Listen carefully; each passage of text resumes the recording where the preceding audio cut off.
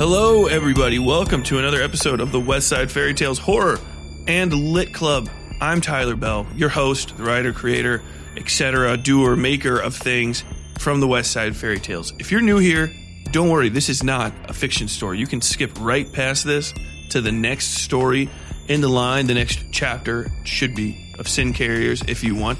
And if not, welcome to the Westside Fairy Tales Horror and Lit Club. This is a nonfiction, loose, more podcasty type podcast. This is definitely more of the sitting alone in your basement talking into a microphone vibe. Although I'm not in my basement, I am alone and I am talking into a microphone. So, hey, 2 out of 3 ain't bad. The lightest and most inaccurate Mars Attacks reference you'll ever hear. Welcome though. I hope you guys are having a good day. It is May right now. It's finally clicked over Derby weekend where I live in Louisville. So I am nursing a hangover right now and preparing to be nursing one again here in just another 24 hours. It's going to be wonderful. I'm going to spend the entire weekend crying, reminding myself that I am in my mid-30s and should not be drinking, and doing so anyway. And it's going to be a great time. It's going to be a lot of fun. And I hope you guys have a lot of fun with this episode that I'm bringing up and whatever it is that you're doing in your free time. Today's episode is a interview. I've been doing more of these and I enjoy the hell out of them, and I'm going to be doing more. This is an interview with Steven LaFond of the Witchever Path audio drama. It is an ongoing series of stories where you, listener, can help pick the next part of the story by voting at witcheverpath.com. I've been in a few. I starred in one of them, one of his stories. And, we go into all that and we talk about it. And Steve is also I can't remember if he's the co-chair specifically, but he is a founding member of the Decolonize and Discover Festival. And you can learn all about that as we get into this episode. So just kind of sit back, kick back, and enjoy. All right, everybody, and welcome to the podcast. Longtime friend of the Westside Fairy Tales, Steve LaFond. Everybody applaud. You can't hear yourself applauding, but you're applauding right now. What's up, Steve? I am basking in this mock applause. Yeah. For those of you who don't know us, it's roaring right now. Yeah. Tyler, it is so great to be able to talk to you after months. We've been exchanging texts like crazy. I've been praising Sin Carriers. Thank you. At random times of the day at you.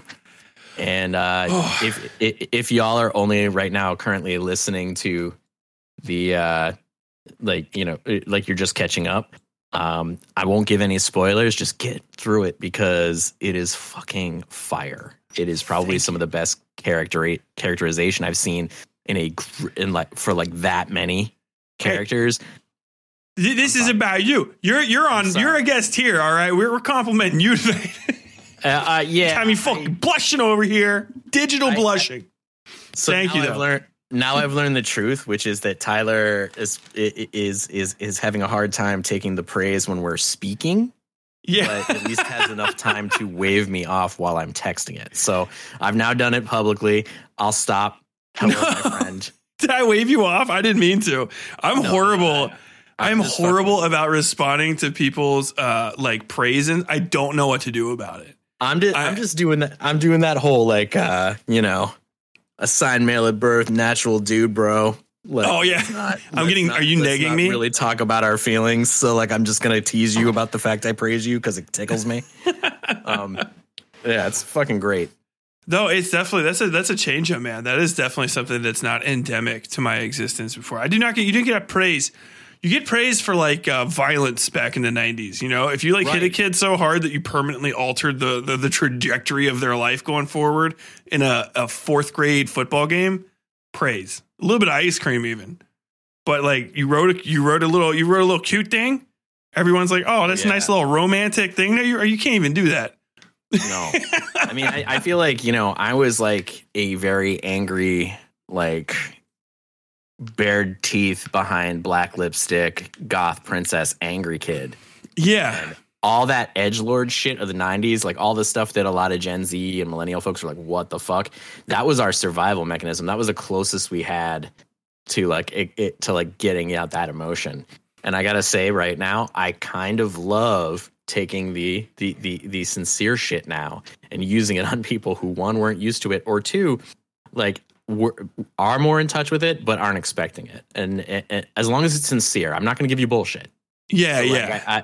I feel like all the ways that we found to tear people down, that same instinct can be used to actually build people up. And it's even better when you're on the East Coast, because we're not LA. We don't have an agenda. We're not like, I'm not trying to get you to do anything for me. We've already done stuff together. So No. Great work. I'm not on your show. I'm listening as a fan, and I love it. Yeah. You know, I just I don't know if you got my emails. Oh my God. I'm on the fucking TikTok, right? And so that's you're blowing up on it. Yeah, like it's actually pretty fucking funny. It's nothing I can capitalize on. I tried to do my shit that I would be like, oh, I'm going to grow my brand. Here, I put 2 hours into this beautiful little horror thing, and it seems kind of casual, and it seems like it's platform appropriate. 10 views. I get on there and I make fun of some fucking Karen lady for just being like a mean bitch to young people, and it's like 90,000 fucking likes. It's the zeitgeist. 750,000 views. Yeah, I mean, what the fuck? And then I don't get anything off of it. It's not like I get. None of them are like converting to new podcast followers. It's just a different thing that I do. It's your side fame.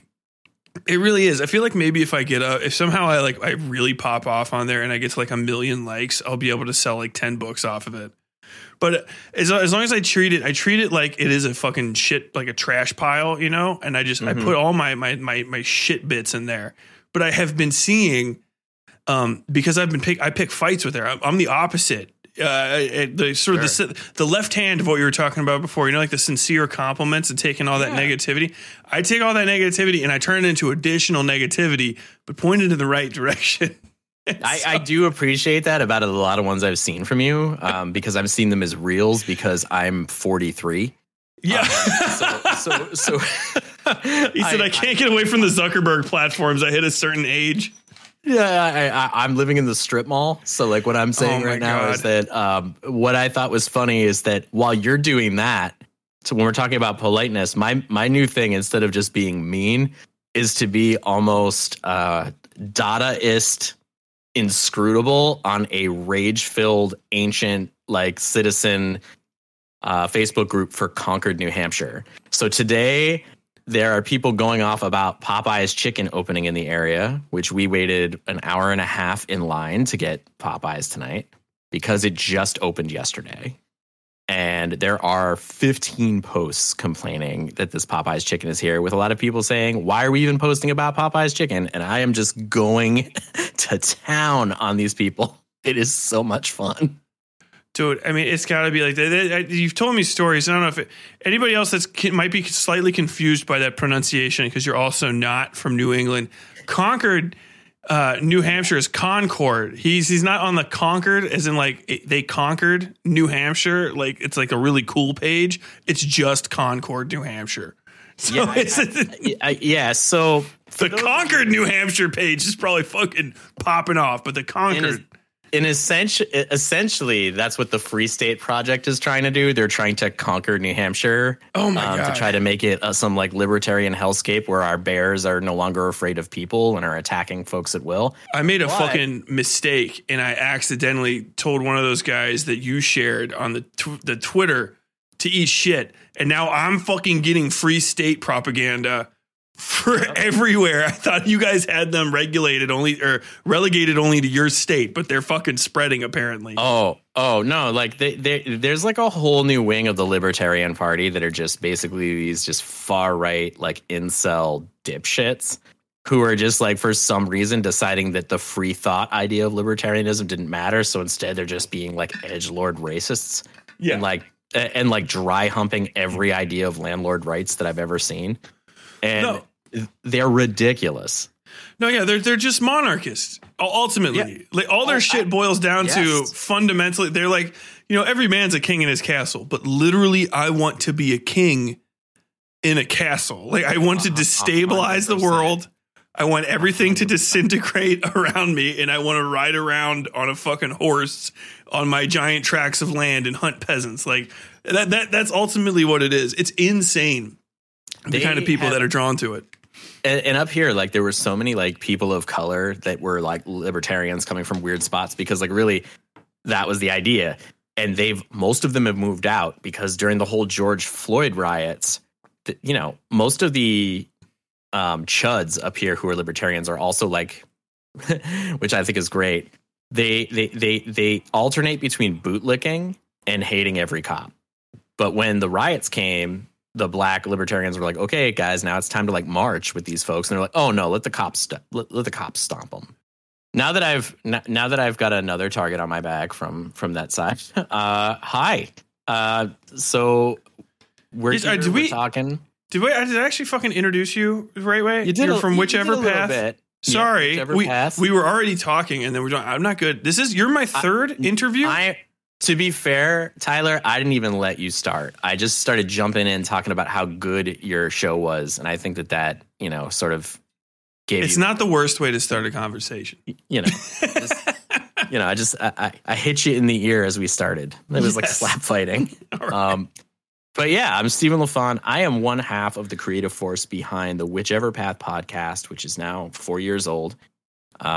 We do an interactive anthology that talks with all of our protagonists are based in New England. So like kind of like the West Side Fairy Tales has often been a certain region for a long time. We focus on all the areas and people, populations, and subgroups in New England that are typically not seen in a Stephen King story. Mm-hmm. Or if they are, they're sort of tokenized. Yeah. And so I'm the white, blue-eyed half of us. And my wife, Journey, who's friggin' amazing, is also in here with us. And together we try to create these interactive stories that between each episode, there's a vote for you to make a decision. So our audience can actually move the course of our story. If some of you who have, been a fan of West Side Fairy Tales for a while might have known that Tyler has actually played 3 roles on our show. Yes. But most importantly was season 4, which was called Sentry, where you were the head character known as You, and you were telling the entire story in second person. And only 2.5-ish of those characters are racist. That's right. That is right. Out of the 3 characters, 2.5 were racist. Steve calls me up and says, hey, man, I got a role for you in this next thing. I love the way that you worked in the last project as a racist. He's tall, and he's a little angry, and he's a white racist. Would you mind playing that again? Oh, I'm typecast so up in New Hampshire. No, it's all good. Not anymore. You was one of the definitive roles because and I wanted to talk a little bit about that character. If y'all get the chance, check it out. But he's a vet. He's in an interracial marriage. They have a trans son. Something starts sort of stalking the house while the neighborhood is also kind of turning very far right. Mm-hmm. And we follow the protagonist, who is basically us, through this decision, through various decision points, because at one point the kid is in definite danger and there's only one person that can help, and it's the father. And the guy's flawed and he's amazing and he's really deep. And like, these were some of the more controversial votes. We had a lot of DMs where people were like, damn, man, this isn't easy. What was a little shocking was we actually wound up getting a lot of active military service folks in Texas and also in, I think, Arizona, who are writing to us because they found the show because of Sentry. Oh, no shit. Because it was actually, as they put it, eerily close to their current situation. So we had active service people with trans children who were like, this is fucking crazy. We are going through this. Oh, I wouldn't even be surprised. It's got to be a pain in the fucking ass to have a trans kid in the military of all places. Especially now. Yeah.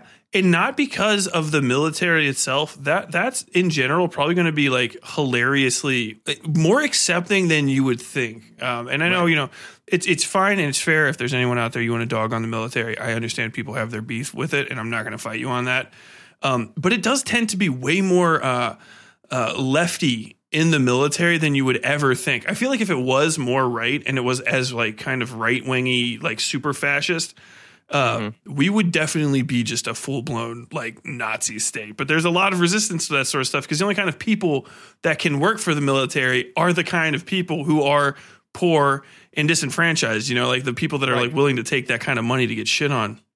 But sorry, go ahead. Oh no, yeah, but the just that sort of Damocles that's going to be hanging over your head because everything that happens in the military ultimately goes back to Capitol Hill, and so you are going to have people that are like, well, typically all of this medical care, mental health care, whatever the hell, is going to be paid for because it's part of the service, but now you've got to worry about some fucking gibbering psycho fucking nutbag like Marjorie Taylor Greene's going to come out of the fucking woodwork and be like, cut my fucking titties off, blah, blah, blah, fucking losing their minds about shit. Right.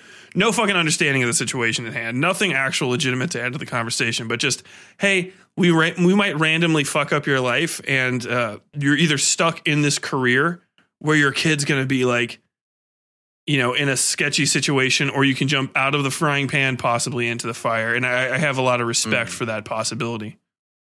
Yeah, I think that's great. I had a question for you, and I think that this is something that a lot of people seem to forget because in this world of like hyper tribalism, the idea of it is like in the service too, like literally while there's all those things that are sort of socialized, and we can talk about how problematic that is all day. Politics aside, you're there to do your job. Everybody has to do their thing. Like you have to do it. So regardless of what's going on, like, you know, you're enlisted. Here we go. And I think that at that point, it's like, look, are you doing your shit? Yeah, I don't care where you're peeing. But then, you know, you get out and then you're seeing the way that everybody else is dealing. I found some people who seemed more conservative when they came out. And while they were pretty socially liberal, the reason they weren't fully on the left was that they were seeing, you know, the indoctrination of, oh, these people don't really give a shit. Or, you know, like they like, you know, I feel like sometimes civilian life can be a letdown for some of the people that I've talked to. Oh, generally, yeah. People's idea. So like then you've had people who are like, well, my dad was a Republican. He also served. So I'm still a Republican. Do I care if gay people are married? No. Do I care if trans people exist? No. Or rather, I'm open to it.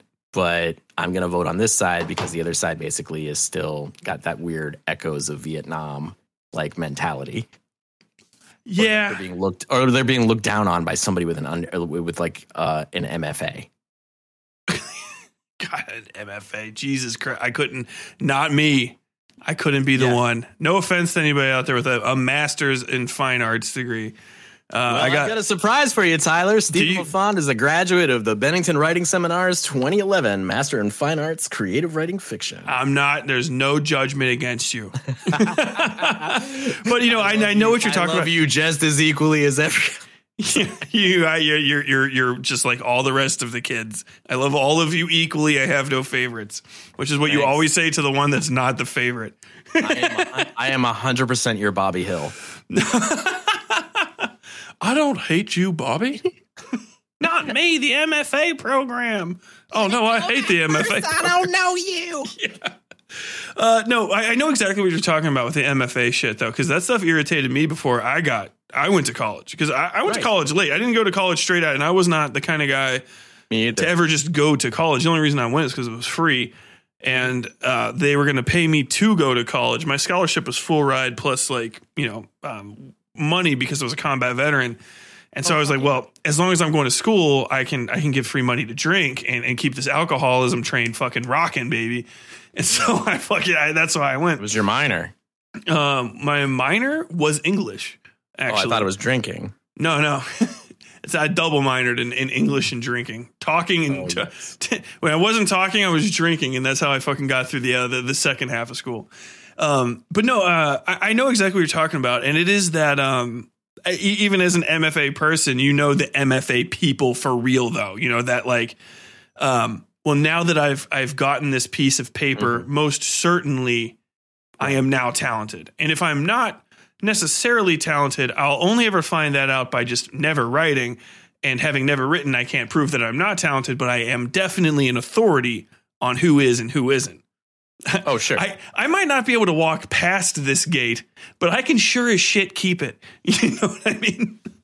And I think that that's true. I think that what's scary is what people don't seem to realize is that I think sometimes in the writing community, and I have so many of my dear friends I hold so close to my heart that do literary fiction, that actually do like really amazing poetry, people who are actually teaching, right? I respect and love them, but there's so many people in that satellite that are really insanely toxic and disingenuous. And you have that in every scene, but but you get some really interesting folks because also writing, what do you often do is you're communicating conflict in high drama scenarios, and I found that just like theater kids, but on a more insular level, we can get pretty fucking savage with each other, and it's unfair.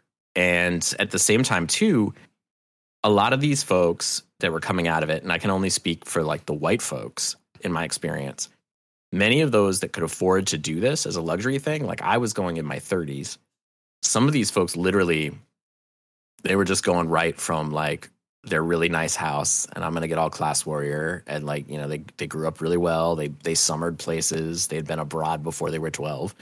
And their shit is fucking weak, bro. Yeah, but it's their area. Like they're all like the would-be Lena Dunham, and it wasn't my thing, and that's not a gender thing either. Like it's just like I'm saying that like you'd have people who were like they mainly wrote about their privilege, but then they wrote about their weird emptiness and the bad behaviors they'd make. And for me, I was like, okay, yeah, that's really good. And then I would go places, and I was like, oh, you actually behave that badly all the time. And yeah, they're not writing about their privilege from a place of assessing it and deconstructing it. They're just like, this is endemic to the way, this is natural to me. But they write, but some of them write for each other, and that's not everybody. Like there are people that are knocking me out, and I'll name drop a million if you let me, and I got to be careful. But like, go ahead, you can fucking drop some names. Who is it? Give me three. Give me three. All right, I'm gonna say. All right, ready? Pick three though, not four. No, I'm doing it right now. Kristen Hill, who's probably one of the best living poets of our time right now. Probably one of my favorite fucking people to read ever. I think Sam Cha is absolutely wonderful. And so that's two poets. So I've done two poets, which is hilarious because like most people think I wouldn't read that just because I look like I'm going to go on a meth run with fucking Jax Teller. But they've been knocking me the fuck out, and they always have. And I think as far as good literary citizens, I would say all of aforementioned press, which is Kieber and Randolph Hoff, they put so many cool fucking things out, and they literally care about people so much. And is that a local lit mag? They're actually a full independent press. They do have a lit mag called Apt. Full disclosure, I was published in it at one point, but really discounted bias. Yeah, okay, fair I was actually surprised that they took my shit. But like really, like they're some of the most earnest, like amazing people, and I feel like there's a lot of people in the Boston and like New England writing community that are like them. Mm-hmm. I'm not gonna like I love talking like giggling like gallows humor like negative with you like all the time like when we're off, but like I actually also want to let people know that there's a lot of shit that I fucking love. Oh, and yeah. That I'm on a pretty good emotional high this week, so I just figured I'd share people who are doing something right out there. Mm-hmm.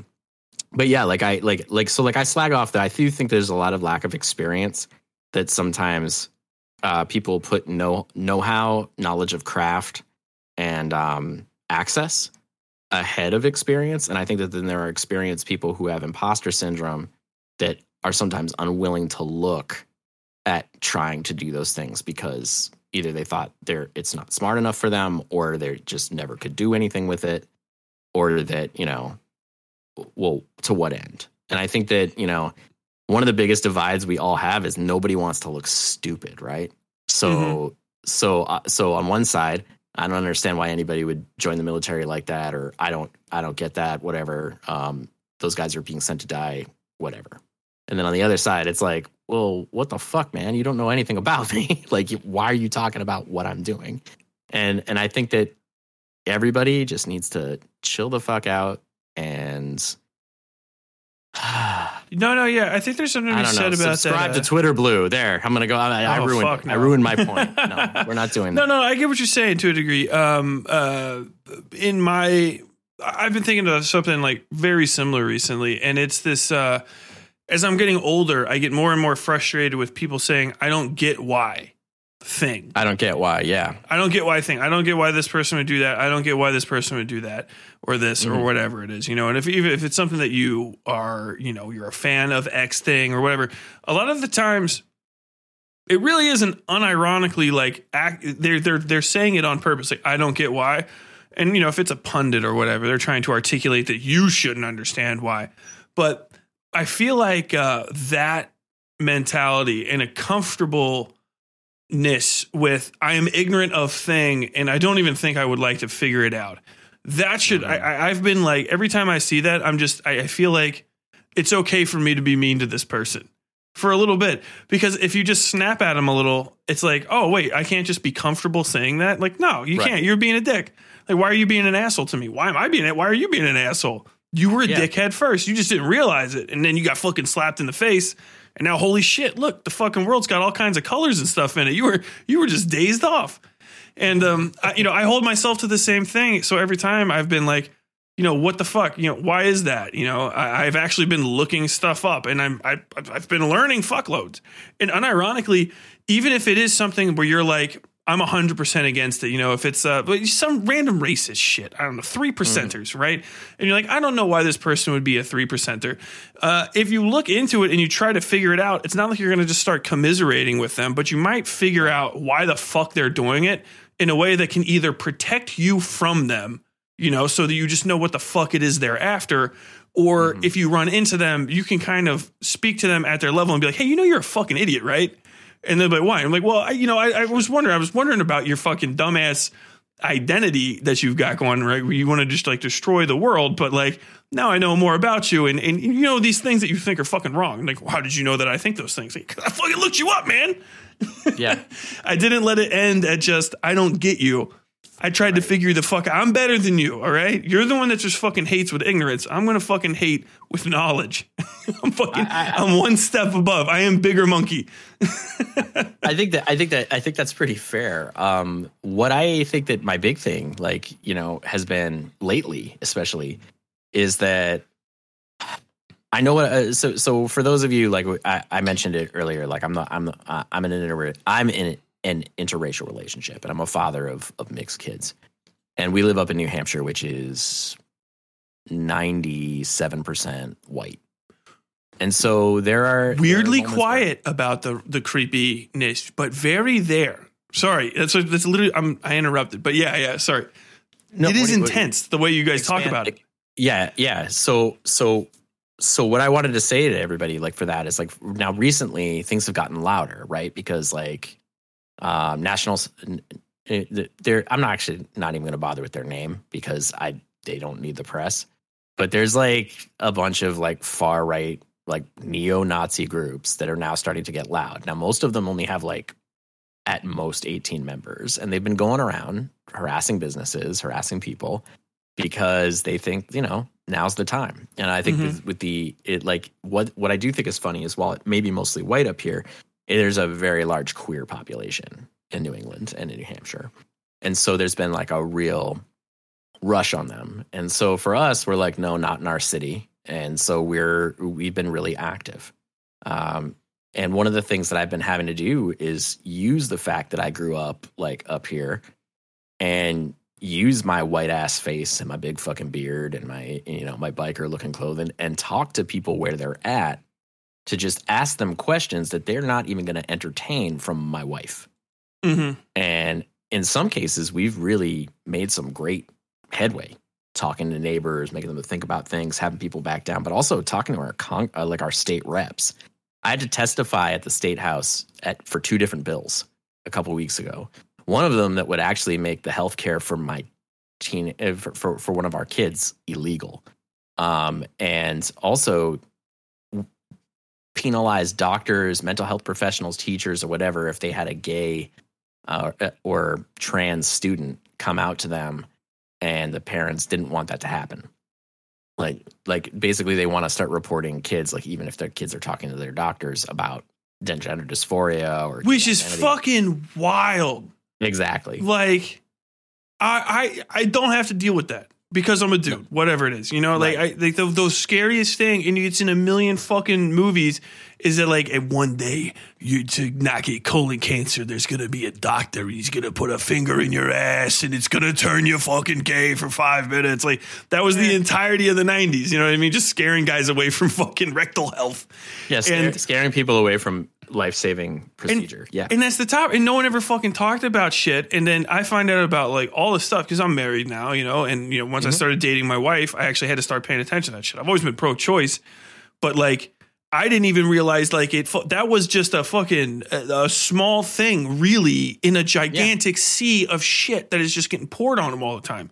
And I remember getting into an argument with somebody like 10, 15 years ago while I was still in the military or getting out of the military about, I think this is when in Europe they were arguing against taxes or arguing against putting the VAT tax on menstrual products, right?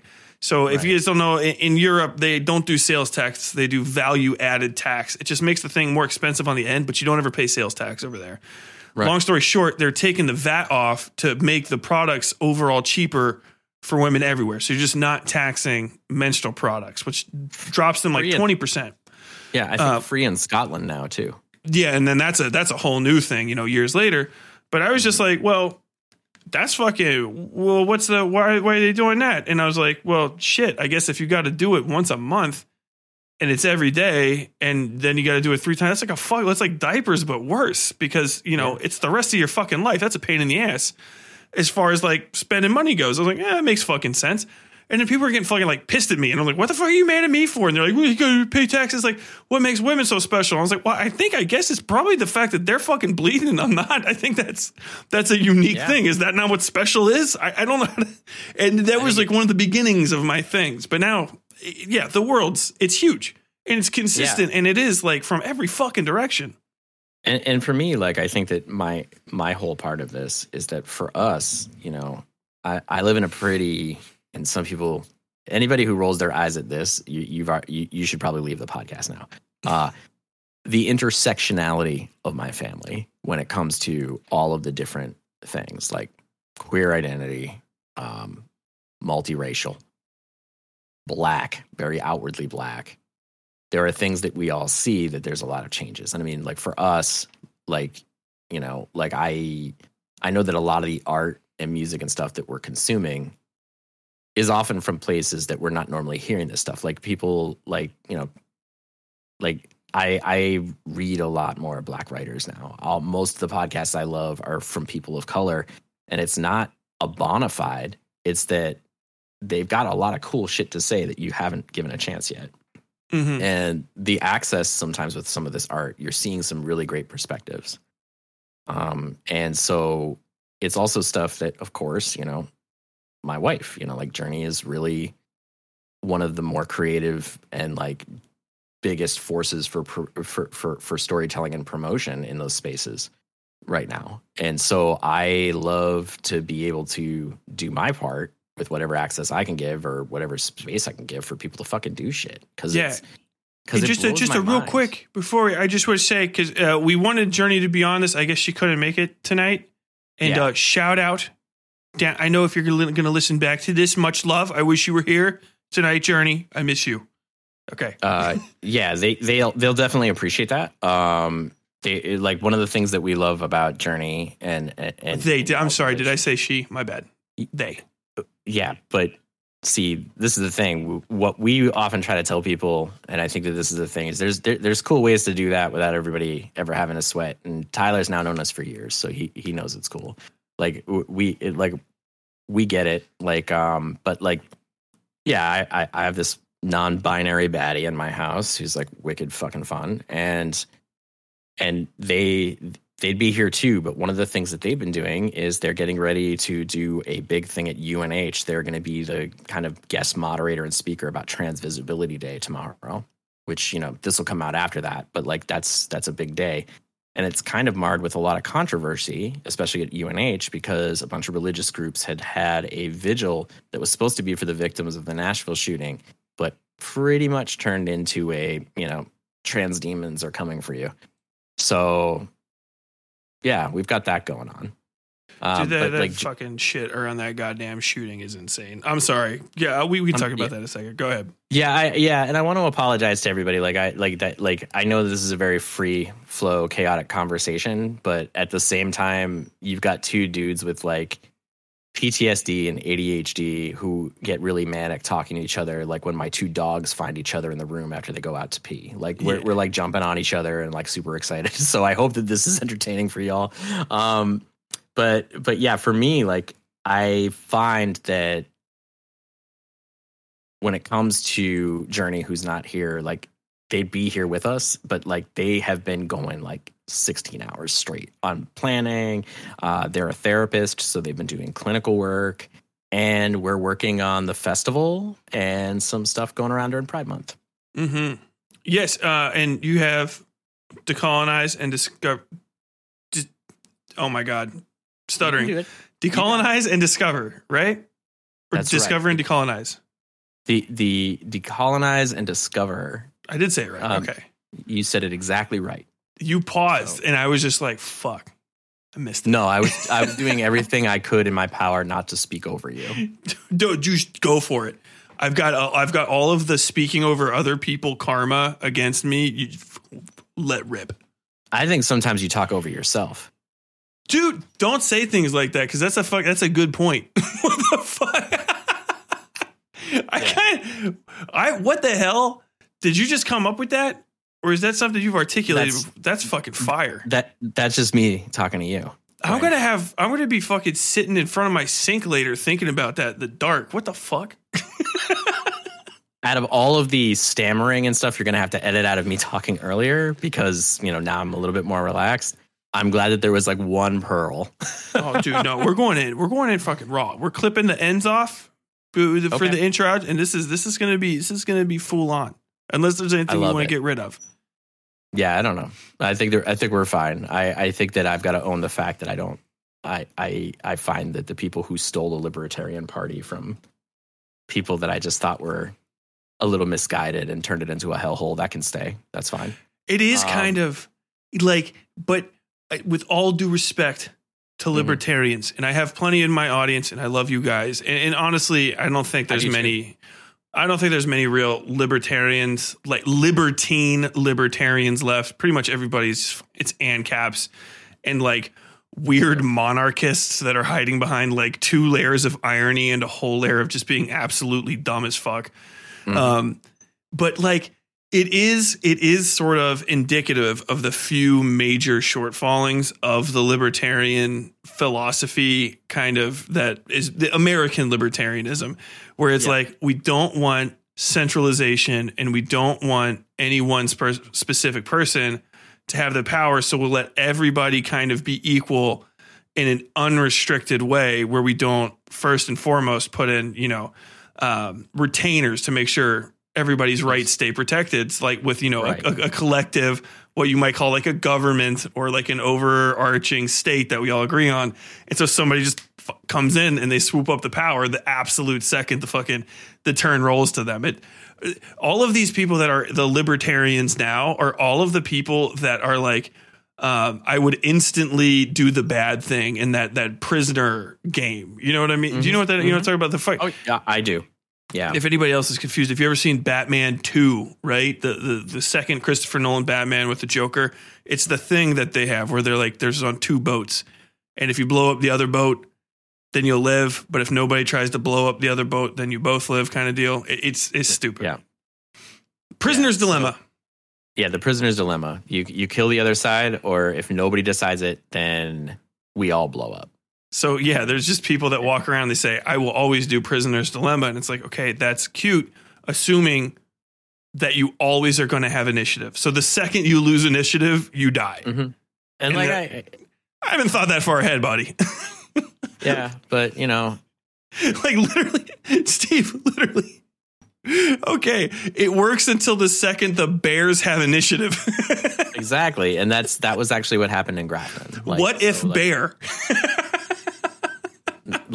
Grafton, New Hampshire was like, we hadn't had bear attacks in New Hampshire for over 100 years. And then because everybody said nobody can tell us what to do up here, we're sovereign people, somebody kept feeding the bears until they realized human beings aren't scary. They're clumsy and naked. They don't have fur. And they are food vending machines. And they started breaking into people's homes. And then they finally started attacking people because they were like, we're not afraid of you anymore. And those were black bears. Black bears are not known for their bravery. Yeah, if black bears are fucking you up and you try to bring your shit around where there's grizzlies or polar bears, you're in it. That's it for you. That's why there's no free staters in Alaska. You're just dead. You're going to stop relying on people? Okay. Bye. Well, I mean, they're going to keep trying. They always look silly. And a lot of them just became Republicans up here because it was easier for them to get elected. Of course. All right, so we've jumped all over. I'm sorry. Like we keep we're going fine. Back to this. Keep popping off, man. This is what we write about. But this is inspiration. But yeah. The reason I think I got a hair across it is like I feel really bad for a lot of the intellectual and smart libertarian dudes who have tried to make an olive branch and try to convert people to their way of thinking, and then having these guys right next to them be like absolutely bizarre.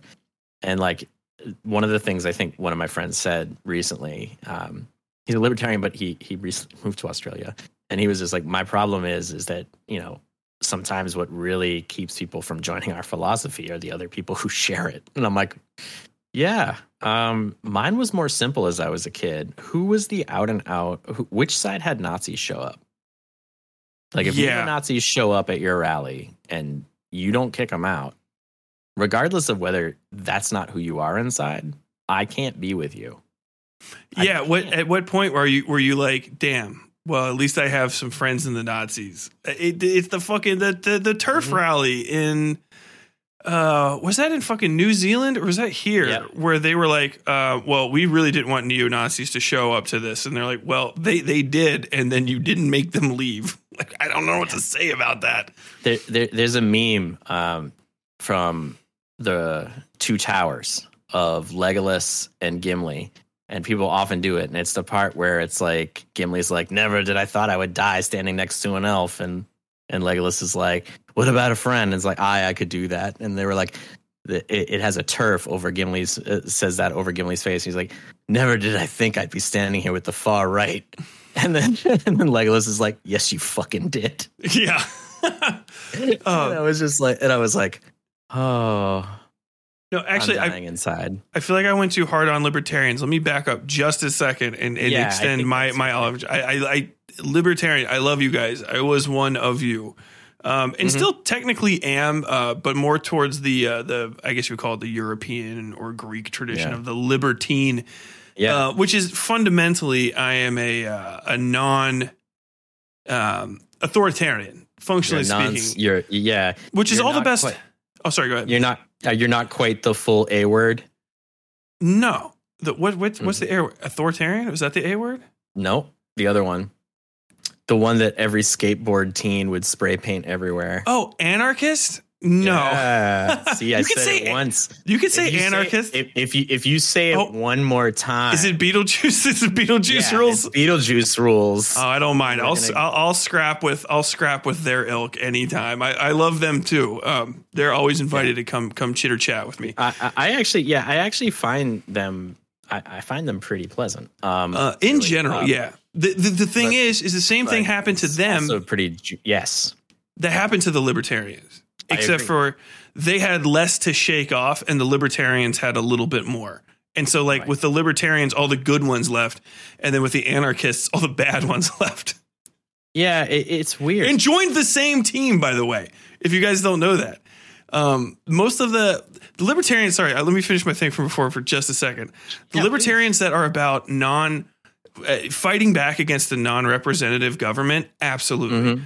And when you're about your freedoms are being the group's general freedoms are being restricted, things like sexuality, religion, access to pharmaceuticals, access to work, access to the natural resources, which should not individually belong to any person because there's there's no point where you can just really own a natural resource. That shit is moving and stuff underneath you, but I won't get into it.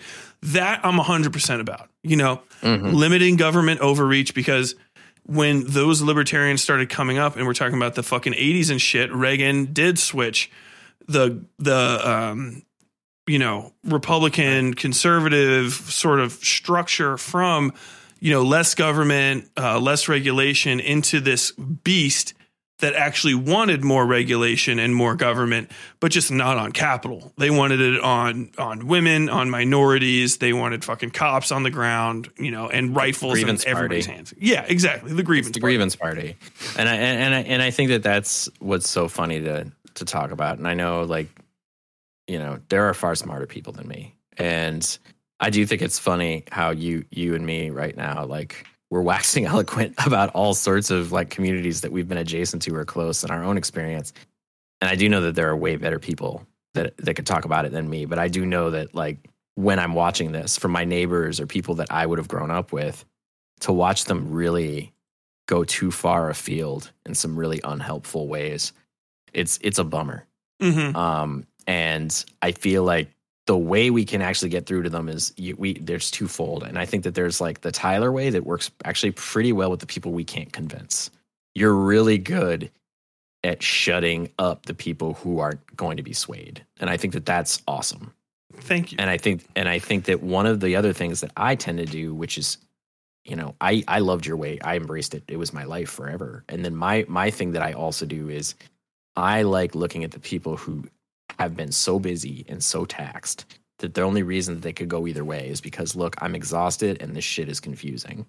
And my answer is, buddy, I get it. I can give you cliff notes on my position. And if you've got an idea, but you can't quite put a thing on it, I'll just ask you questions. Mm-hmm. That's the best I can do. And I found that also what's really weird is I helped kill a bill. And I don't think it was just me. I actually think it was everybody else. But I got to testify on the idea of trans care for youth being child abuse. They were going to try to get that into committee, just get it in the law. Which is wild, considering all the things that people can do right now to kids. Right. And the actual bill itself was this. The text of the words was HB 417 was to change the definition of child abuse to include gender-affirming care for minors. That was it. And then the longest part of the bill was how much it would spend to enforce that law, which, by the way, was astronomical. Oh, yeah. Well, because now you can fucking... right. And if you're a fucking libertarian and you, for a second, think that that's okay, you're not a libertarian, bud. But that was my take on it. You're absolutely not. I should be clear to full disclosure to the audience. Politically, I've always been undeclared. I'm not a Democrat. I grew up in a pretty conservative household. But at the same time, I have some views that people probably think are pretty left. But that's because the social ones are what I care about. And they were only going to allow 2 minutes for everybody to speak. Now, there were 5 bills going on at the same time, all of them targeting trans youth. My wife, Journey, was in the big hall talking about this one where, everybody has to rat out a trans kid. And then I was in one where the child abuse one. Mm-hmm. They were only giving us 2 minutes because so many people were there. I got up. I was told I only had 2 minutes. So I just told them the truth. I was like, listen, my grandfather owned the barber shop that many of you got your hair cut for 40 years right down here by the State House. This is part of my life. I'm going to, there's been a lot of fear. There's been a lot of stuff going on here. I'm just going to give you statistics because I work in medical research. And I went over for the past 5 years alone, just how many surgeries, how many drugs, how many things people are given. And when we weren't even getting to 5 digits, and by that I mean in the tens of thousands, we were going really small numbers. When I finally got to the surgery part, I think that's where I swayed people because they kept me there asking questions where I was like, yeah, there's been 262 between 1998 and 2020 there were only 262 surgeries on minors. And out of genitals, like period, none under 13, absolutely none. And maybe 56. And that possibly also counted intersex corrective surgery. Mm-hmm. And I was like, okay. And now to make y'all uncomfortable, 80% of every male New Hampshire resident has been circumcised. Yeah. And we did not elect for that. Our parents were doing either culturally or medically what they thought was in the best interest. They didn't take it lightly, or you'd hope they didn't. And because it was societally like acceptable, we don't think about it. And then I was asked questions about, listen, we always hear it takes a village. Like, this is a conservative guy. We always hear it takes a village, or we don't believe parents know that what's best, or kids. Wait. Was he coming out against the concept of it takes a village? He found that often that type of argument, he hears it as an emotional plea about community rather than anything that's fact-based or about the individual. So he was a pretty cool, like he was an older Republican guy, but he was like, how do you square your argument with the it takes a village? Because I was talking about it as an individual, like what we should do as an individual parent. And I was like, okay. I was like, I'm not a Democrat. What I can tell you is this. Nobody has their child come to them and say, I think I'm another gender. And they slap their hands together and say, to the operating table. No good parent would do that. Yeah. You're talking there are a lot of things in place. You have to go see a therapist. You have to go to a doctor. You need to exhaust all that. And also, it is a developing child. So nobody is doing that. And with due respect to the kids, and I mean, one of your kids, and in your entire world, you're much closer to the people that know this. You're better to talk about it. From my understanding, not even any of the kids slap their hands together and say, what?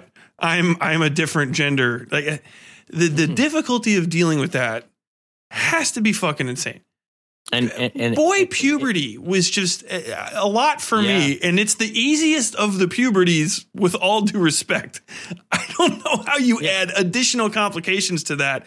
And you're just like, yep, I'm sure about everything right now. Yeah. Just 100% running off half cocked. Hop on the motorcycle. Now, is it possible that somebody hit the gas to be as supportive of their kid as possible? Sure. But medically and everything else, you can't just go give me estrogen or give me testosterone. No, They're not going to do that. The situation's already in place, right? Like, there are laws in place. There's medical due process. There's all of that. So it's bullshit to think that it's going to just happen. And when I finished that, I was like, listen, I hope I answered your question. He's like, very well, thanks. And then they just wanted my paperwork to vet my stuff. But then there were way more powerful speakers. There were trans kids. There were parents. The other side had, this is, the devil. And, what I do kind of give, I want to get, I slag New Hampshire off in one way, but I want to give some praise to my state that people should realize. We're angry. We're an angry group of people. We live on this big granite slab, and we don't like being bullshitted. Like, we don't like people lying to us. They also don't like people on their own side lying them too much. Like the weird fascists, yeah, if it's a comfortable lie, they'll hold it. But they know when they're being sold a line of shit. Mm-hmm. And if you can just look at them and say, look, I'm not on the side that you hate more than the truth. I'm not.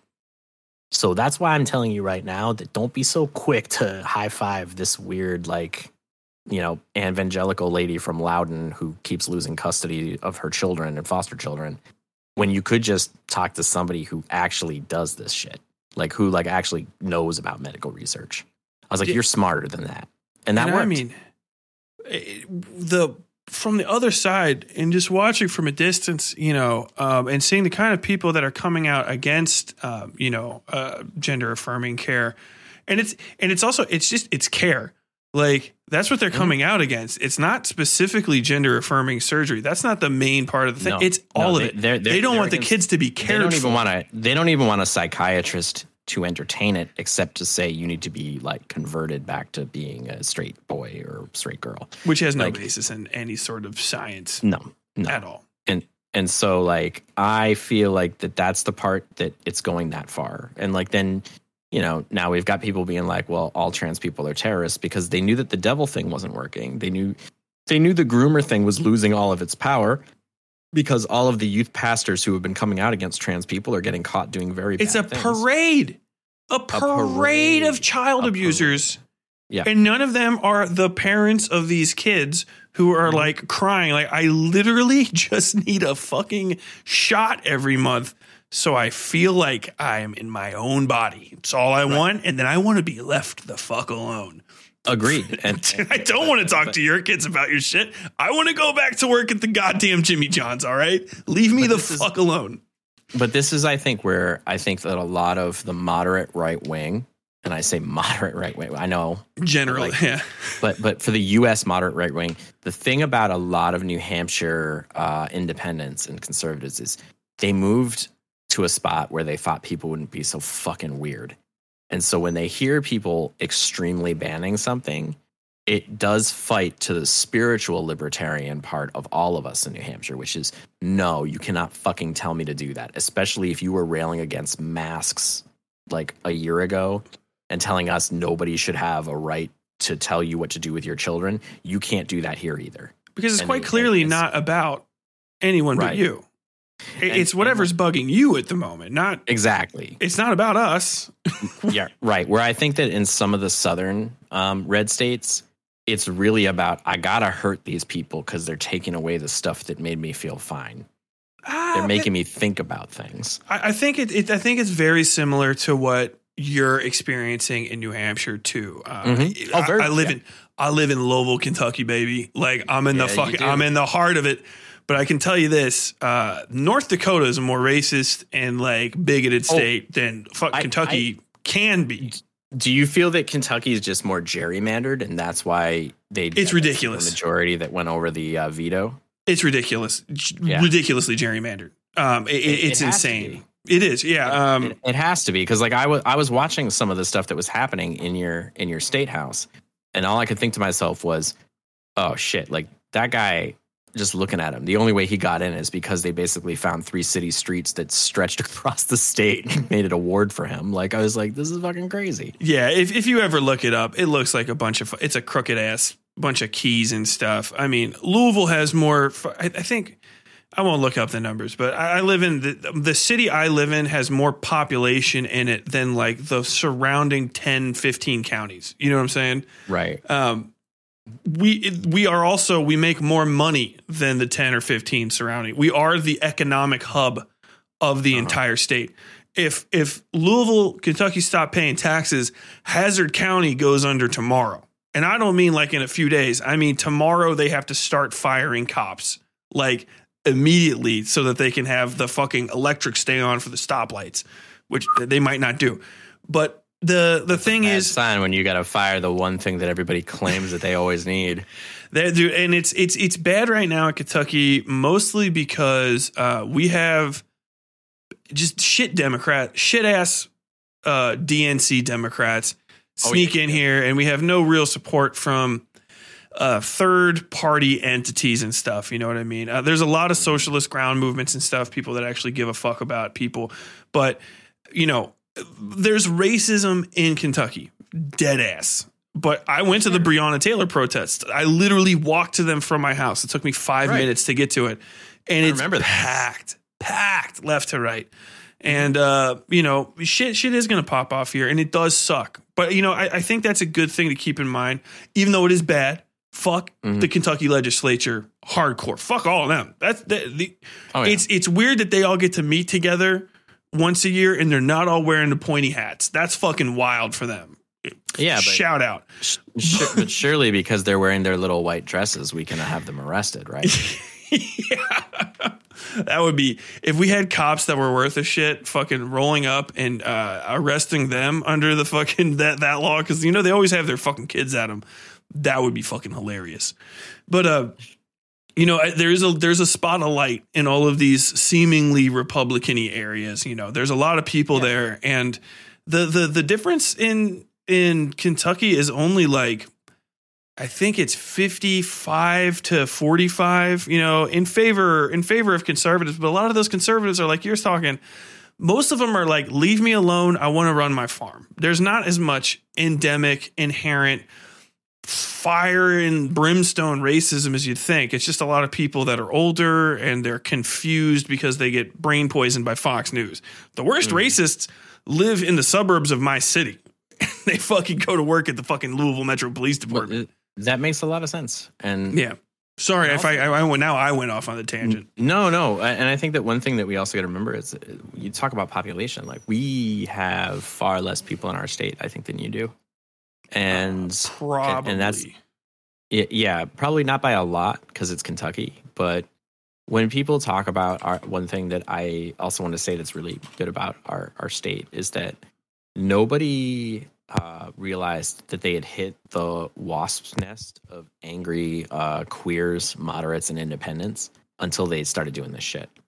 Yes. And I was literally hearing this fucking female chud next to me who actually shows up on the Steve Bannon podcast all the time saying the dumbest shit ever. She's muttering under her breath. I was like, you fucking asshole. I was born and raised here. I don't know where you're from, bleach blonde, but I know it isn't from here.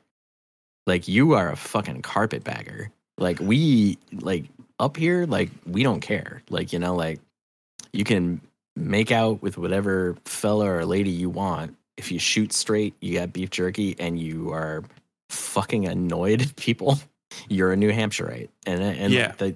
And like that, I think, is why so many people didn't get involved for a long time.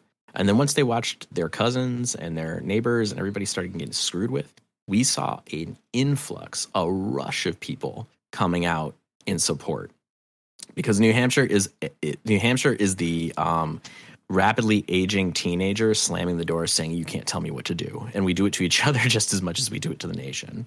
I mean, we fucking voted for McCain even after Bush won the nomination in 2000 because they did him so dirty in South Carolina. There was a huge, like, people thought, oh, New Hampshire, it went blue. No, it didn't. Most of the New Hampshireites we still had McCain on the ballot. We voted for him. And we did it because we were like, fuck Bush. And then we didn't vote for him again because of the Iraq war. Yeah. And that's the other part of it. Like, it's an interesting mutant. We're a weird mutant up here. And I feel like, you know, maybe we'll go down like Mothman or a Sasquatch being hit by a combine. I don't know. But like right now, we're an interesting place to live. And Journey and like so many groups like 603 Equality and like a bunch of other places are doing what they can to keep the independent, true spirit of New Hampshire alive, which is listen, be there for your fucking neighbors. Don't be an asshole. And I don't care what you do. Oh, man.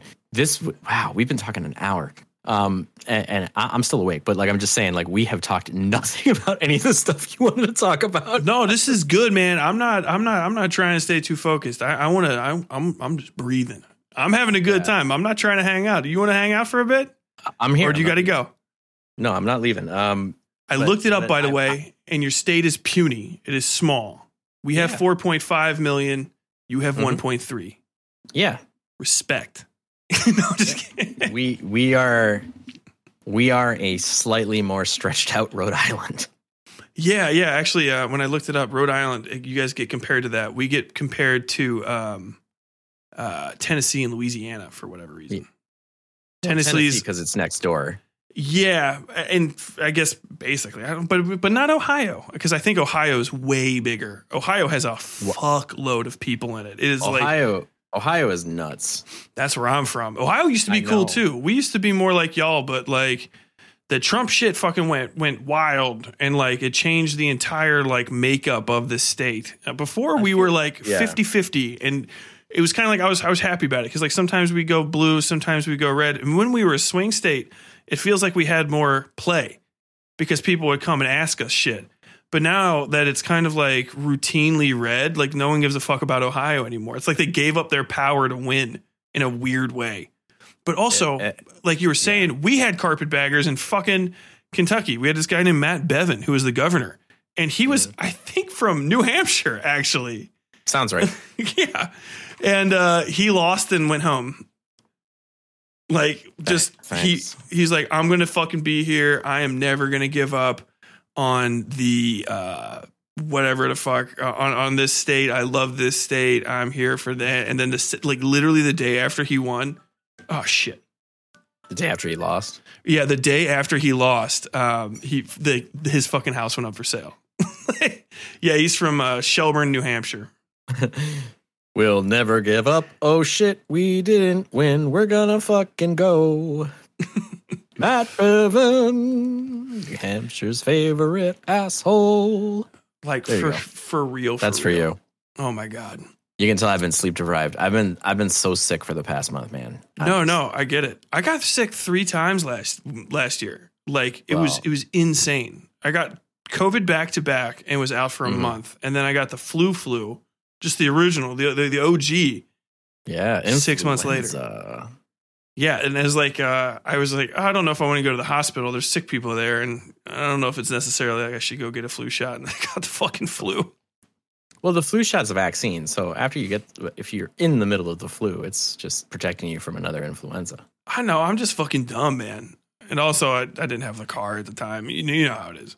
But tell me how that is. Before I forget, before we start falling asleep like a bunch of old men, tell me about Decolonize and Discover. Tell me about the festival. I love that you're asking. So Decolonize and Discover is a 3-day festival that happens from June 16th through June 18th of this year. It's been happening. It's the second one. It's been happening on Juneteenth weekend. And what this is it brings together sci-fi writers, horror writers, podcasters, musicians, LARPers, urban BMX racers, DJs, and other weird nerds all together. But it's with a focus on the creators in the community that are coming from, as they've been putting it this year, the global majority. And so for those of you who might have heard and didn't understand, BIPOC, Black, Indigenous, people of color, queer spaces. So basically people who have been historically marginalized in the West, these are people whose perspectives are based on that otherness or even in spite of it. And so my wife really had noticed that. So to give you some history about my personal life, Tyler, I think you know this, but I met Journey in Connecticut before we started dating. I met Journey by a fire at a LARP where they were this black fucking rad ass half elf from this continent that they had made up because everything was mad Eurocentric. So they worked into their whole storytelling background and it was embraced by the LARP really well. And they were the most badass motherfucker. And I was essentially a Muppet barbarian of the woods. Why were you a Muppet? Because I often refer to myself as basically a Muppet. They gave me no direction. I was doing cast. They were like, you're part of this barbarian tribe. We're all up here. And the guy's giving out names and he's like, you're like Quiet Wolf and you're this. And then they're like, you're Pissing Jackal. And then I looked at them and I was like, wait a minute. And he's like, what? I'm like, Pissing Jackal? I was like, yeah. I was like, and we came from around here? Yeah. And I was like, and everybody's white? I was like, yeah. I was like, have any of you seen a jackal? Do you know where they live? And they're like, don't be like that. I'm like, no, I'm just saying, if we are a tribe that has only ever lived in this woods, how the fuck do we know what a jackal is? True. And then I was like, I was like, screw it, man. My name is Meep. And they're like, what? It's Meep. I just went out and I was fucking Meep. And I was having fun. We shared some fucking chicken together. And they were charming as fuck. But one of the things that Journey has always said, it's look, a lot of these LARPs are wicked Eurocentric, even if they're based in the future. And there are other people making some cool ass things out there. And I would like to focus on them. And I'd like to also try to get more people from different backgrounds to try this type of imagination or try this type of genre bending fiction or punk rock music or things that are really for everyone. Mm-hmm. And so let's find the people who are doing those things and let's bring them all together. And it's all inclusive. Like, you don't have to be of a different background. You can be a white person. You can be a white straight dude. And if you got an open mind, you want to see cool shit, you are more than welcome to be a part of this festival. And what it is it's all about showing people an unbiased mindset of what could be possible if you enriched your game with deeper flavor, or if you accessed writing or perspectives that were other than your own in a more supportive, stable environment. Mm-hmm. And it's fucking amazing. We had no idea how it was going to go last year. It was a huge hit, to the point that the venue folks and everything were like, "Are you doing this next year?" And the answer was like, "Of course we are." Hell yeah. And so it's a lot bigger. And we're going to be doing it this year. Tickets are on sale now, decolonizeinddiscover.com. There's even a podcast now that we started for it, and it's on its 4th episode coming out.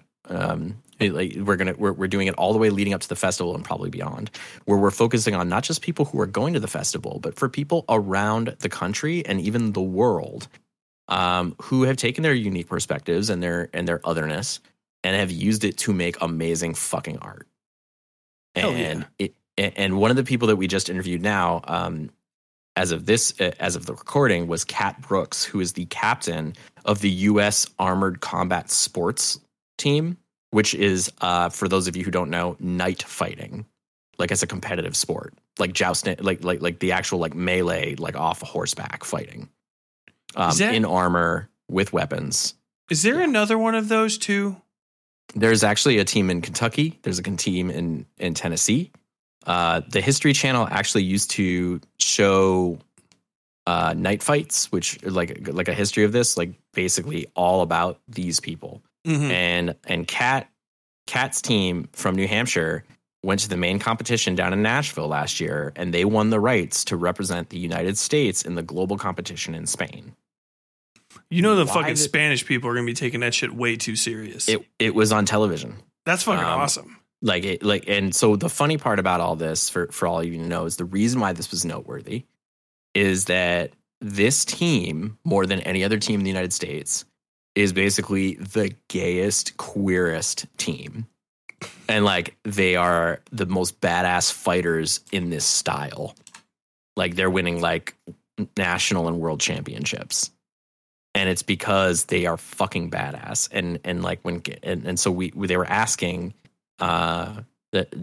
Journey and Jess Negron, who is an amazing game developer, who has a game coming out on Steam soon. They were like, okay, so why, like, we noticed the queer stuff, all that, like what was going on? Like, tell us what that experience was. And Kat put it pretty succinctly. He was like, well, we all knew what we were, but based on the reaction and with the tenor of stuff, we came out and we were the big, burly queer dudes because we're the people you can't fuck with. Hell yeah. So we were there to be like, like when we would win, in some areas, people would get really quiet or come up with excuses of how the queers beat them, like why they beat them, as opposed to like, you were just a bested. And they felt that kind of it was sort of like a moral imperative to be out and proud because they had a responsibility for that. Mm-hmm. And I thought that knocked me out. I was like, wow, that's fucking great. And it was like, we're not there to push an agenda, but we're not going to hide who we are for respectability, because who we are is already respectable. And I was like, that's fucking dope. I've got a lot of, sorry, go ahead.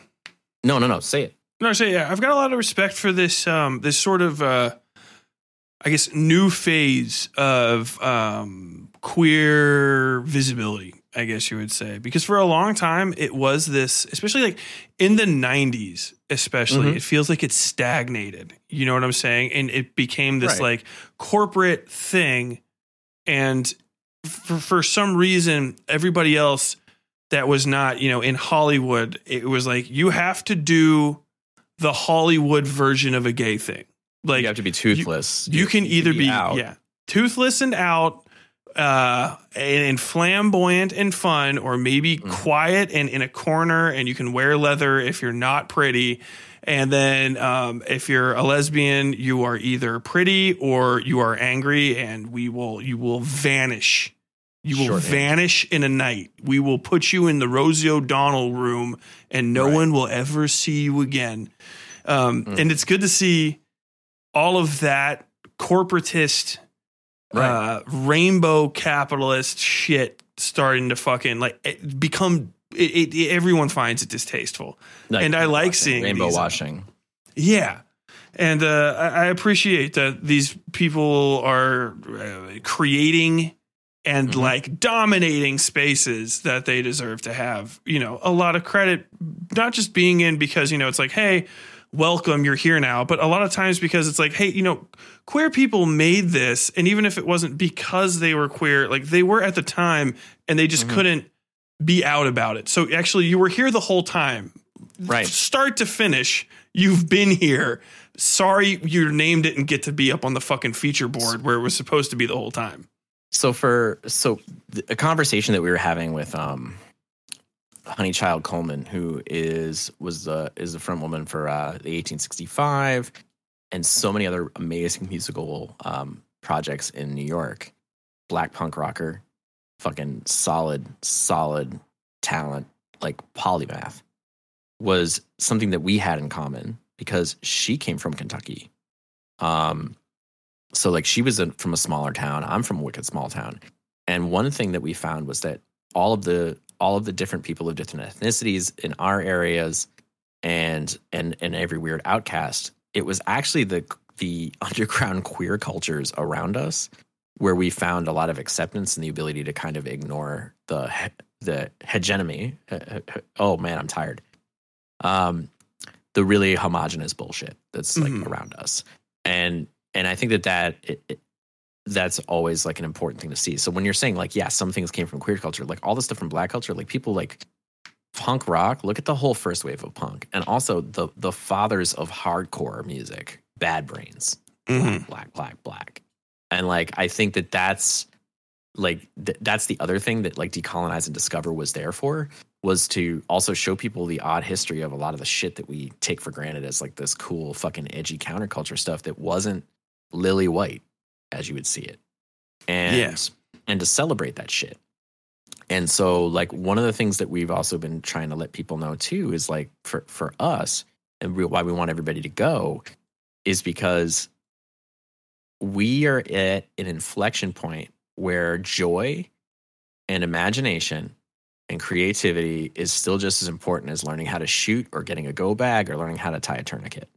You can't shut off your expression, folks. You gotta find a way to keep your soul alive too, because being a member of the sentient Walking Dead after all this is over isn't gonna help fucking anybody. No. And so Decolonize and Discover is the big burly queer in the room. It is the out and proud, raised, brown fist. It is the, it is our dear Asian brothers, sisters, and siblings coming out and showing their unique perspective. We're bringing everybody together. There's an adults only night that's on Fridays because we know that there are some people who they want to let their hair down a bit. And by adults only, we don't mean it's eyes wide shut. We mean there's going to be a burlesque show on Friday. Yeah. And and it's going to be amazing. And one of my favorite people that performs is Curly Bright. And she's this awesome, Filipino, nerdlesque person who does these crazy anthropomorphized acts. She did one as Stitch from Lilo and Stitch that was fucking amazing. And I've thought about it for a year solid because she is so funny and she's super talented. And we want to have that night. We have the family day, which is on Sunday. And then Saturday is this big general audience, panel discussions, cool vendors. We feed everybody the whole fucking way through. We have 2 bands, a DJ. We have a bunch of weird LARP mods that people can try out. So even if LARPing wasn't your thing, it's these fun little hour-long sessions where people can try on this bullshit. The Cat and his night group are going to actually do a night fight demo. And they also are running something called the Old LARP, which was a Warhammer fantasy based LARP that they do. But it's based on the old original first edition, which was very anti-fascist. Yeah. So like it's like a parody game. So like I'm really looking forward to seeing that. And it's also just a thing that, you know, I come on like really blustery proud. Like you bring up you bring out a very like fun, tongue in cheek, making fun of toxic masculinity in me, Tyler. You do that. So like, because I am toxic masculinity. All right. I am its collective spirit. I don't know about that. But like I like the way that we started with the energy of this podcast. Like I'm wondering if people like turned me off after 5 minutes. They're like, who the fuck is this? Oh, great. There's 2 of them. No, they're my fans. They're down. They're down. They know. You guys know. Show Steve some love. But I think that the truth of it is that, you know, that same energy I still have for the idea of creating a space for people. And I've seen the way you interact with your community. You have a real sincere touch with this, you know, like you seem to really give a shit about the people that are on your Discord, for example. Oh yeah. And I love all 7 of them. Yeah. I lurk. I'm 8. But that's because I'm texting you heartfelt love letters of characterization. Oh, yes. But thank you. But my whole thing is that, and this has been a very big thing for me. I had a lot of series of psychological like breaks and reckonings like in my adult life. And in the last 7 years, I've found a lot of peace. And in that peace has been this desire to build community that's actually good for people who might have had a few scars, to kind of like get past that bullshit and to interact with human beings again in a really safe and like decent way. And I've been blessed to have not only a partner who is really good at that type of work, but some friends in the area who really have the mission of let's make the right spots. Let's not make the ancestral mistakes in a lot of these subcultures again. Let's figure out what we can do. And there's a lot of removing of squeaky stairs occasionally. And sometimes you hear some drama that really fucking bums you out. But we're trying to be reparative. And we're also trying to find, and like, you know, I'm a huge sucker for redemption arcs for people. Oh, for sure. And I mean that like in real life. And I think that, you know, we're trying to find a place where people can, you know, be good and just don't trespass with folks. And, you know, let's find a better way to do this shit. And fuck, man, it sounds weird, but like it's gotten me really emotional of late that we're actually doing shit that, you know, makes people feel good. Yeah. It's wild, isn't it? Yeah. I don't need to be the center of attention so much. Like I was just the protagonist of our last storyline. Mm-hmm. I reprised my role, John. We did our 5th season, for those of you. It's called Second Course, and it's the sequel to our 1st season, which was Squirrels, which was this story about a creepy farm where people go up and pay a premium service to unload some of their burdens, we'll say. Well, it's great. Go and check it out. Hell yeah. But like I've actually used our podcast not really to feature myself a lot. Like I do a lot of bit roles, which you've heard me do, Tyler. Like Mm-hmm. I'll often be like these weird side characters, but I try to keep myself out of our collaborations because it's really about focusing on the story, or it's about focusing on a point of view where it's like I've had enough spotlight. I want to try to make sure that people get theirs. As opposed to my podcast where I am even the fucking gunshot sound effects with my stupid face. I love it. But you see, like, I think for me, the reason I don't do that is that I had a hard time wanting to be in front of people, even though I was naturally an extrovert. But like a lot of crazy shit went on for a while. And for me, what's been more healing and has allowed me to be more social with folks is that I'm kind of like in like, I don't know, like Pathfinder or like old fantasy type tropes. I'm like the bard who's there to like make everybody be celebrated. Like I want to be the support role for people. I don't want to be center stage all the time anymore. I don't like it. Because I feel like I'm bored of me. And that's just a personal taste. Like Journey thinks that's fucking ridiculous and gets upset at me when I like, I don't know, kill a character I'm playing off really quickly. Like, you know, like, is like, why did you do that? And the answer was, well, that character wasn't needed anymore. You know, like we're doing something bigger. No, and I respect the hell out of that. It takes a lot to step back, more than I have. I'm just kidding, but that's the thing I love about my wife, and it's a thing that people have trouble expressing, especially Americans, especially fucking Americans, and that is that I'm fine being part of the crew. I do not have to be the star of the show. I do not have to be the most important thing happening right now. And I know I'm the fucking literal star of my show, but it's not like I have a fucking choice. I can't do like casting and stuff. It's too weird for me. I feel like I've got one or two of being able to ever do that in me, and I'm going to save it for like trying to make a movie or something. But, yeah, like my wife loves helping make stuff, you know, and like I absolutely, like, I wouldn't make shit if I didn't have her. So she's just as important to me and to like the podcast existing as I am, because it's two sides of the same coin, you know. But I would get like if I get the credit, I get the credit, and I think that's not so much a shortcoming with me or anybody that likes to be in the spotlight so much as it is just the way that people view it, you know. And I think it does get toxic too, because then you do get these things where suddenly, you know, you have an Asian American fucking actress in that Star Wars film who becomes a lightning rod for every minor problem that happened with the film, even though she was, you know, passingly okay to good in the movie. I can't remember that much about it. It was a Star Wars film. It was fine, you know, but like she definitely didn't deserve to get scared out of fucking Hollywood by racists because because she got pushed forward because of this toxic star culture, individual, you know, things can't be great if I don't have some gigantic person there who is representative of the entire thing, you know? Yeah. And I have a lot of respect for you as a creator for that, because, you know, you even if you're not, you know, trying to be the star or something, you're a very good, I'm accepting my BAFTA and I've got the crew behind me. You've got that good vibe.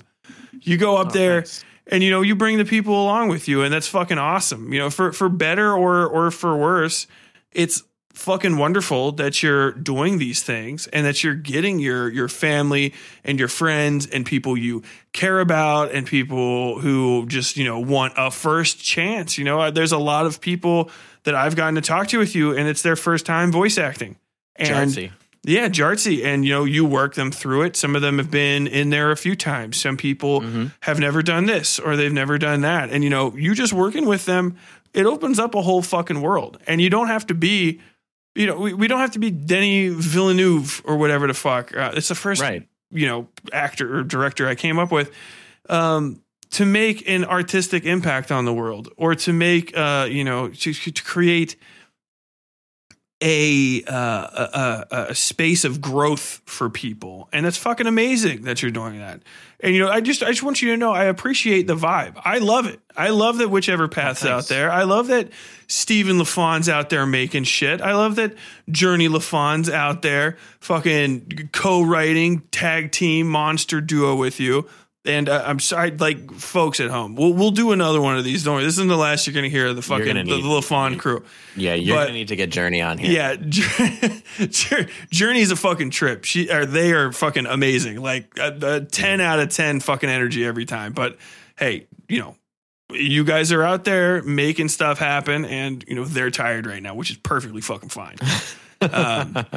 Dealing with my ass it can be a problem, and usually it is me and you just fucking popping off way too much, and then they're like, y'all gotta fucking bring it down now. Yeah, come back in, bring it in. Our recording sessions, just so you guys know, on season 4 for Century, we would either start late or we'd end very late, because then our two jackasses, like, we would just keep fucking talking, and Journey would be like, all right, you're done. Yeah, they're like, it's Tuesday and the kids have to go to school tomorrow. So, it being 12:30, time to shut things down. I remember we started one of them and we started talking and we went for a full hour. And then we were like, oh, wait, we were recording fiction at some point here. And I'm all dried out and I gotta work through this. Yeah, what's my motivation? Steve, we did that. We had a bullshit session between takes of a line, and that was fucking terrible. Yeah, but I think that's also the funny part is that I appreciate the comment, like the compliment, because like one of the things that I kind of want to do with my life, like until I'm dead, is to just help platform and like get great stuff. I don't need credit. People can start here. We've had actors on our shows who have gone on to have even bigger shows than ours because they got inspired. And that is like probably the best thing that I could see happen. No, I love how out of the loop I am because I didn't realize that Harlan Guthrie was the malevolent guy. Yeah. And like he was in there and was like, oh yeah, but you're in this with me? Okay, that's cool. Good that you had time. Thought he was busy with like, life or something. Apparently he's just running one of the biggest podcasts in the fucking space right now. Yeah, one of the top rated podcasts in the world. Like Harlan has always been the most sincere and sweet person. And that's been great. Like they're like also like one of my favorite people that we worked with too was MJ Bailey. Yes. Does the Oracle of Dusk and a bunch of other stuff from Miscellaneous Studios. Was fucking amazing. And Deej Silvis, like DJ Silvis, Moonbase Theta Out, was on our show. Did you have one of the Oz 9 people on? Several. Okay. Several. And also David S. Deere from Ninth World Journal and pretty much everywhere else because the dude's fucking ear delicious. I feel like we're like one of those. What I say sometimes about Witchever Path, which Journey would like probably kick the crap out of me if I say it again, but I'm going to say it here so I can get yelled at later. I feel like what we are sometimes is like we're like a group of studio session musicians that everybody loves and you come and jam with, and then y'all go over and you do like these amazing shows like beyond what we do. And it feels really good because like when people latch onto our show, they get diehard and rabid. Like we have a very respectable following, but I love when people who are bigger come to our show and get to play something that they never get to play and have a lot of fun with those roles. And then people can celebrate it. And when I hear people who love it, it's great. Although the best thing that I've ever seen that happen is Journey and I were in DC once and there was somebody with a Sin Eater Squirrels t-shirt from our TeePublic store. And that's I did not know wild. who the fuck they were. And it blew my mind. Yeah, I had one of those. One of my books is ending up in somebody's like book club for their students. So they have a copy of The Eyes Beneath My Father's House available on Amazon.com. There you go, plug. And it's like, wait, what? Why is it out there? Who has that? It's so strange because you spend all this time. It's like, I really want my art to be out in the world. And then it's like fucking seeing your kid in public when you didn't expect to, Agreed. Like, what the fuck? Hey, who told you could be out here unaccompanied? Oh man. No, but Whichever Path is, it slaps. And I really appreciate the opportunity. Again, everybody, if you get a second right now, pop on over Whichever Path. It's whicheverpath.com. One word. Witch is WITCH, like a witch ever path. Yeah, we got a fun pun for you. Yes. And the current ongoing story is just finished. Squirrels. We just finished second course, which is the second sequel course. To Squirrels. God damn it. S's. S's. Yeah, we had some alliteration there. And what will be happening next is we have another story that'll be coming out, I think, starting in May. And you guys put out so many stories. You're blowing through. I don't feel that bad about messing up because I've been doing the Sin Carriers for like a fucking year. And then it was half a year before the last one ended that I started the new one. And then I'm like, okay, I looked away from my Patreon for 2 seconds. I can definitely catch up on this next season before I talk to Steve. And it's a different goddamn story. Like, Well, but I'm excited about the content. I'm excited about it. But I don't listen smartly enough. And I can't vote. And every once in a while, I'm like, I want to be supportive and I want to vote. But if I vote and I haven't read the story, that is a crime for which there is no forgiveness. I will be punished by something. Hardcore disagree because you add a chaos factor to that vote. Okay, it's just the chaos factor. Just go in and be like, that one looks like trouble. Vote for that. And then if it wins, you probably have completely upset the apple cart. And there you go. Big consequences. All right, folks. Then you heard it first here. If you want to go add a chaos, you don't even want to listen to anything else. You just want to go do chaos. Head over to witcheverpath.com and then just vote. When there's a poll, just vote. Vote madly. Yeah. Follow Steve and Journey on Twitter. Decolonize and discover at. What is the at for that? There's an account for that, and there's an account for Whichever Path. So if you follow us at Whichever Path on Twitter or Instagram or Facebook, if you want, if you're still on the strip mall like Grandpa Steven, you can do that. And then also for Decolonize and Discover, because there's a Twitter limit on your name, I guess, unless you decide to give him money. Don't do that. No. It's at Decolonize Disc, DISC. And that is like where you can get more information about the festival, as well as all of our crazy podcast episodes that are coming out each week. If you want to come up to New England and be at this, go to decolonizeanddiscover.com. There are tons of cabins that have, electricity and various other things. You can rent a tent. You could actually even just buy a ticket and then find a place to stay. Like we would love to have you. Pet friendly? Pet friendly. We can check with the venue. Really, like, if you think that you've got a good boy, that's possible. But also, we want to be mindful of people who have pet allergies. Absolutely. It's about 8.5 acres of land. There's a Stonehenge. There's a giant medieval tavern, and a bunch of other crazy shit there. But yeah, like we have been talking with one of the guys from Ye Olde Commons that we wanted to throw what was essentially a good boy / good girl LARP, where it was like everybody bring their pets. Hell yeah, if they're sociable. But yeah, I would say that for you, we'll talk offline. Yeah, no, I wasn't asking specifically for me, but also I am specifically asking for me. I knew what you were doing. I know, yeah.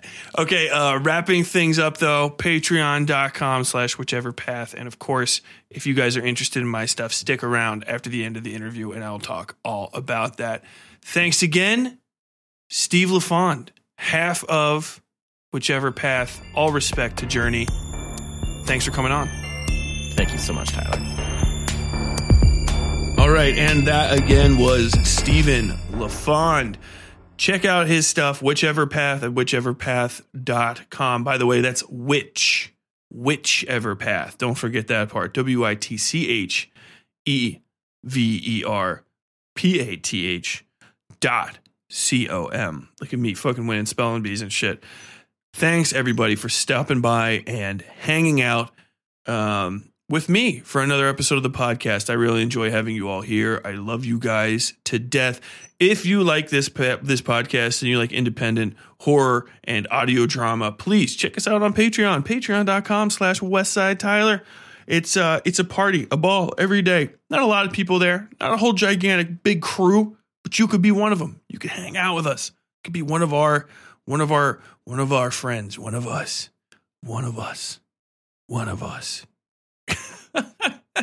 And if you do join the Patreon, you get early access and ad-free access to all of the episodes. Basically, they come out on the regular timeline, and at higher tiers, you can get access to really, really cool shit like stories that haven't been released yet.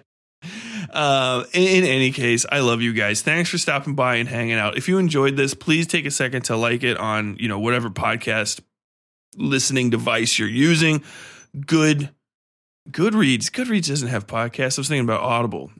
I don't know what people use to listen to podcasts anymore because I stopped paying attention to the other ones, and now it seems like it's almost all on Spotify and stuff. But if you're on Spotify, hell yeah, check us out and give us a thumbs up, a like. I can't remember. Share it. Share this episode. Comment on it. If it's on YouTube, like, comment, subscribe, click the bell as well. Do all that stuff. Just outed myself as an Anthony Fantano fan. We are going to have another episode of West Side Fairy Tales Ongoing Stories, Sin Carriers, coming out very soon. And you should check that out. Also, if there's anybody you want to see on this program, anything that you want to tell me, feedback that you want to send my way, please hit me up at westsidefairytales@gmail.com. That's westsidefairytales@gmail.com. And you can reach right out to me and start a conversation with yours truly. Also, you can just use the, how do you call that? What do you say? How do you say that? You can use the form at our you can use the form on our website, westsidefairytales.com. We also have merch and stuff over there. But if you can use the form and the contact us area if you want to reach out to me and contact me. Even if you just want to say like, hey, man, I love that shit. I really appreciate it. If you want to say something mean to me, don't do it. Go do something else instead, you big bully. I'm sorry. I'm feeling a little slap happy. I've been having a good day, and I hope you guys really enjoyed this episode and that you have a good day too. And with that, I'm going to wrap up the program. And I'd like to remind you to, enjoy yourselves, be cool to everybody, and until next time, as always, stay safe out.